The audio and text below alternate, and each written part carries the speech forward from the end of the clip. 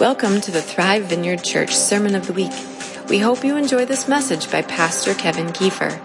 For more information about this podcast and other resources, visit thrivevineyard.com. And so here we sit, right? 2,000 years later, halfway across the planet, we are here gathered together as a people to worship this child born into humanity, sent by God, right?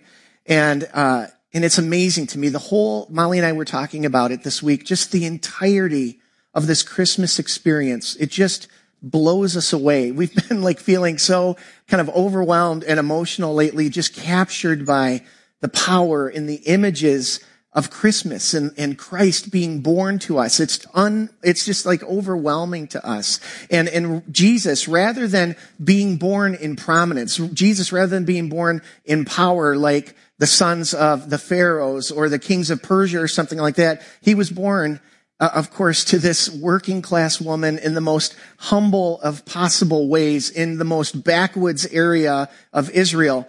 And I was thinking it would be in our day as if we were to say that the Messiah, the King of Kings and the Lord of Lords, was born in DeKalb or something, right? Just completely blows our mind, right? And this couple, Mary and Joseph, they did not have their act together. As a matter of fact, they were so sort of outmatched for the situation that they were in. Think about it this way. Joseph knew for sure, for a long time, that this Roman census was coming. He knew well ahead of time that he was going to have to travel down to Bethlehem to get registered for the census. And yet they were so either overwhelmed or naive or unprepared that he had no arrangements for his massively pregnant wife, for his 9-month pregnant wife for them to stay anywhere, right? So they ended up staying in a barn. And I keep on bringing it back to sort of our lives. And it would have been as like, if Molly and I, when we were about to have Aiden, if I were to say, hey, we got to take a trip to Ohio or something like that, but I made absolutely no arrangements for us. And so when we got to Ohio, we'd have to sleep in the car. And of course, Aiden would be born in the back seat of the Kiefer mobile, right? That's basically how Jesus entered the world. And of course, in their day, what the video was trying to capture for us was the context into which Jesus was born. And Jesus was born not only in a humble estate, but he was born into a group of people, the Israelites, that were held captive by the Roman Empire, right? They were longing. This was a people who were conquered, and the Israelites had been conquered by empire after empire after empire. They rarely had freedom. They rarely felt like they had power. They rarely felt as if they were free to worship and free to live in the way that God called them to, right? And so they suffered under the rule of Rome, just like they had in many other times in their history. And so they were longing for a true king to come. They were longing for someone to come to establish a righteous kingdom. And that's, of course, what Jesus did. And he came to reverse the order, the corruption, and the people that would hold power over them and keep them held captive and keep them from honoring God in the way that they wanted to and honoring God with their whole lives. And so as we sort of come into Christmas season, we also sort of live in a hostile environment, don't we? Where people don't know God and they don't honor God, and people use power to get ahead in our lives. But Jesus came to undo and to change all of that, right? And I love how in Luke chapter 4, this is the very beginning of Jesus' ministry. It's sort of what inaugurated his ministry. And it says that Jesus went to the temple. He went to the synagogue, which was his habit. And in Luke chapter 4, verse 16, it says this: Jesus went to Nazareth, where he had been brought up, and on the Sabbath day, he went into the synagogue, as was his custom, and he stood up to read. And the scroll of the prophet Isaiah was handed to him. And unrolling it, he found the place where it is written, "The Spirit of the Lord is on me, because he has anointed me to proclaim good news to the poor. He has sent me to proclaim freedom for the prisoners and recovery of sight for the blind, to set the oppressed free, to proclaim the year of the Lord's favor." And this is amazing. I wish I was in the room for this. It says, then he rolled up the scroll and gave it back to the attendant and sat down. And the eyes of everyone in the synagogue were fastened on him. And he began by saying to them, today this scripture is fulfilled in your hearing.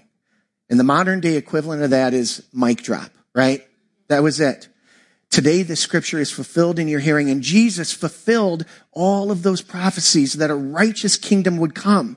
And not only would he bring a righteous kingdom, but the amazing thing is that now, those of us that sit in this room who have given our lives to him, now we are carriers of the same kingdom. That kingdom of light, that kingdom of hope, that kingdom of freedom has been deposited into your life and into my life. And so when Jesus says, I've come to set the prisoners free, I've come to preach the good news, we carry that same light, every one of us. That's what we celebrate today. And we have seen God's kingdom break into this place, haven't we? You've seen God's kingdom move in so many ways. We have seen people healed of heartaches and broken bodies. We've seen people's marriages turn around. We've seen people set free from every kind of addiction. We've seen God's character just growing in miraculous ways in one another's lives. God is on the move here. The kingdom of God is at hand.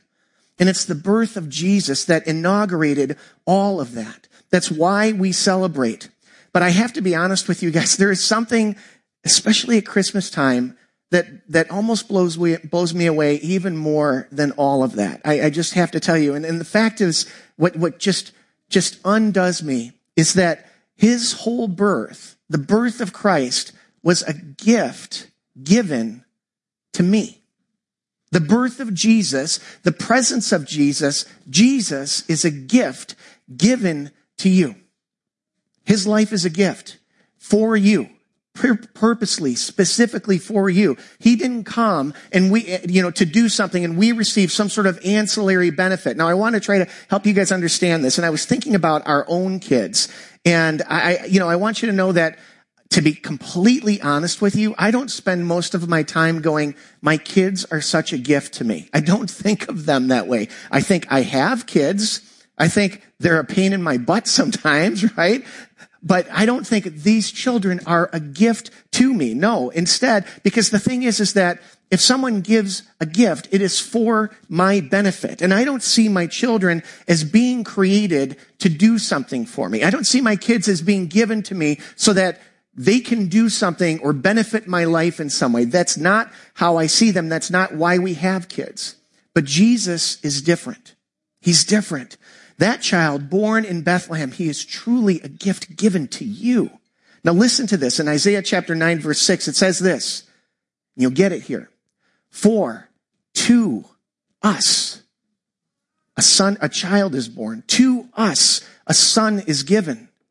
And the government will be on his shoulders. You remember that captive people that were longing for freedom? Were longing for justice in their lives? The government will be on his shoulders and he will be called. Here are the hallmarks of Jesus. Here are the hallmarks of his kingdom.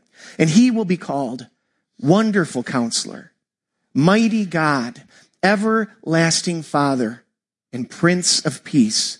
And of the greatness of his government and peace, there will be no end. He will reign on David's throne and over his kingdom, establishing and upholding it with justice and righteousness from that time on and forever. And the zeal of the Lord Almighty will accomplish this. I mean, can you imagine what this is saying? Jesus came as a gift to you and to me. And he said, to you, I will be a wonderful counselor. To you, I will be mighty for you. I will be mighty God. To you, I will be an everlasting Father. And to you, I will be your Prince of Peace. I want you to think about your life for a moment. In this Christmas season, I just want you to just think for a second, what part of the character and the person of Christ do you need most in your life right now? Because he is a gift to you. Do you need, church, a wonderful counselor? Maybe you need Jesus to be the one that is pointing you towards wisdom, the one that's helping you to know how to live or what to do. He's there to give you direction and to help you to be blessed in your life. Maybe you need that wise counselor to help you because there are issues in your life that you don't know how to solve. And to you, he is your wonderful counselor. Maybe you're a person who needs mighty God right now. You need strength. You need power for a breakthrough in your life. You need power to make it in your job or your home or your school or wherever it is. You need power to overcome some situation that you have in your life. You have it in Jesus. He is mighty God to you. Maybe you're a person that needs an everlasting Father. You need someone to come alongside you, to put an arm around you and to say, I am pleased with you. I am pleased with your life. Maybe you need someone to look after you, to protect you, to provide for you. And Jesus says, I am that for you. I am an everlasting Father. And even if you never had a good father in your life, Jesus said, I am that Father that will never leave you, will never forsake you, will always be your protector, will always be your champion. Maybe you need the Prince of Peace in your life. Maybe life has been hard. It's been stressful. You've been overwhelmed. You've been outmatched. You live with a perpetual state of stress or anxiety. Maybe you fear for your future. And Jesus said, I am your Prince of Peace. I will guard your life. I will pour out my peace upon you, and I will not fail you. I will not let you down. I will be there for you. I am Emmanuel. I am God with you. This Jesus that we celebrate, he's your gift, given to you, came to earth for you, left the throne of heaven for that. He came to earth, born into this humble family 2,000 years ago to give his life to you. He said this during his ministry. He said, come to me, all of you who are weary and burdened, and I will give you rest. Come to me if you're weary. Come to me if you're overwhelmed. Come to me if you're outmatched in this world, and I will give you rest. What a joy, you guys. What a gift that we've been given. And so this morning, we're going to do something a little bit different. So last week, I shared, and I entitled my sermon, Oh, Come, Let Us Adore Him, and we're kind of titling the sermon the same thing. But last week, I challenged us. We looked at those words, Oh, come, let us adore Him. And I just focused on every word. And I asked you guys, for those of you that weren't here, I asked us as a church, I said, could we stir up that, oh, come, like, oh, I'm overwhelmed. I'm overwhelmed. I'm undone.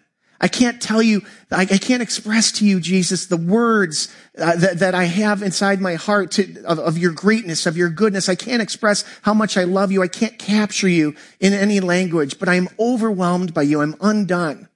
And I asked us, at the end of the day, who will get our greatest gift? Who will get our adoration this Christmas? Who has always gotten the very best of us at Christmas time? And I just shared with us and I challenged us that of all the beings in our life and all the people in our life, the one who ought to get our greatest gift, the one who ought to get our best gift and our most adoration is Christ himself, because of who he is, because he gave all of himself to us. And so what we're going to do is we're going to have the worship team come back up. And on your pew, I've given cards. There's these little thank you cards. I didn't know what the appropriate card would be, but I want everybody to grab a card. And there should be pens there. And what we're going to do is this. I wanted to give you guys the opportunity. All right, are you focusing on me? All right. I want to give you guys the opportunity to express your adoration to Jesus as we worship him. And so the worship team is going to lead us in sort of a quiet song for a little bit. And what I want you to do is we're just going to sort of engage with Jesus the way that the three magi did. We're going to engage with Jesus the way that the three kings did. And they came and they brought their gifts to the feet of baby Jesus. And so there's something powerful when we act. There's something powerful when we actually do something in response. And so what I'm going to invite you to do is I'm going to invite you to take this little card that you have and a pen, and just for a moment, I want you to reflect on who Jesus is to you. And I want you to reflect on how you have been blessed by him, how amazing he is. Just express. I want you to write in this card an expression of love, an expression of adoration, an expression of gratitude, whatever it is that is stirred up in your heart as you ponder Jesus and his life to you. I want you to write it to him. And when you're done, you can You can stick it in an envelope if it's there, but I want you to bring it to the basket that's up front here where we have this little nativity scene. And I just want you to offer that adoration to Jesus. And I also want to say that if you have been kind of far from him, if you haven't had a close connection with him, it would be an amazing time right now to just write to him and say, the gift that I want to give you is more of me. The gift that I want to give you is more of my life. You're worthy of my whole life, and I want to give that to you today. And so I don't know what you're going to write, but I want you to just offer him something and then bring it just at any moment when you're ready. People are just going to kind of come and go, and that's fine. And then we're just going to kind of move into a closing time of worship to him. Does that make sense? You guys with me? All right, I'm going to pray over this and then just write and bring and then sing. All right, so Lord Jesus, we love you and we offer you true gifts of adoration. We offer you the gift of our heart. We offer you our expressions of thanks and praise. And I just pray, Lord, that this would be meaningful to you, that you would just be blessed by our expressions of adoration this morning. Lord, you're worthy of it. Thank you, Jesus, that you gave everything to us. And this morning, we want to give our all back to you.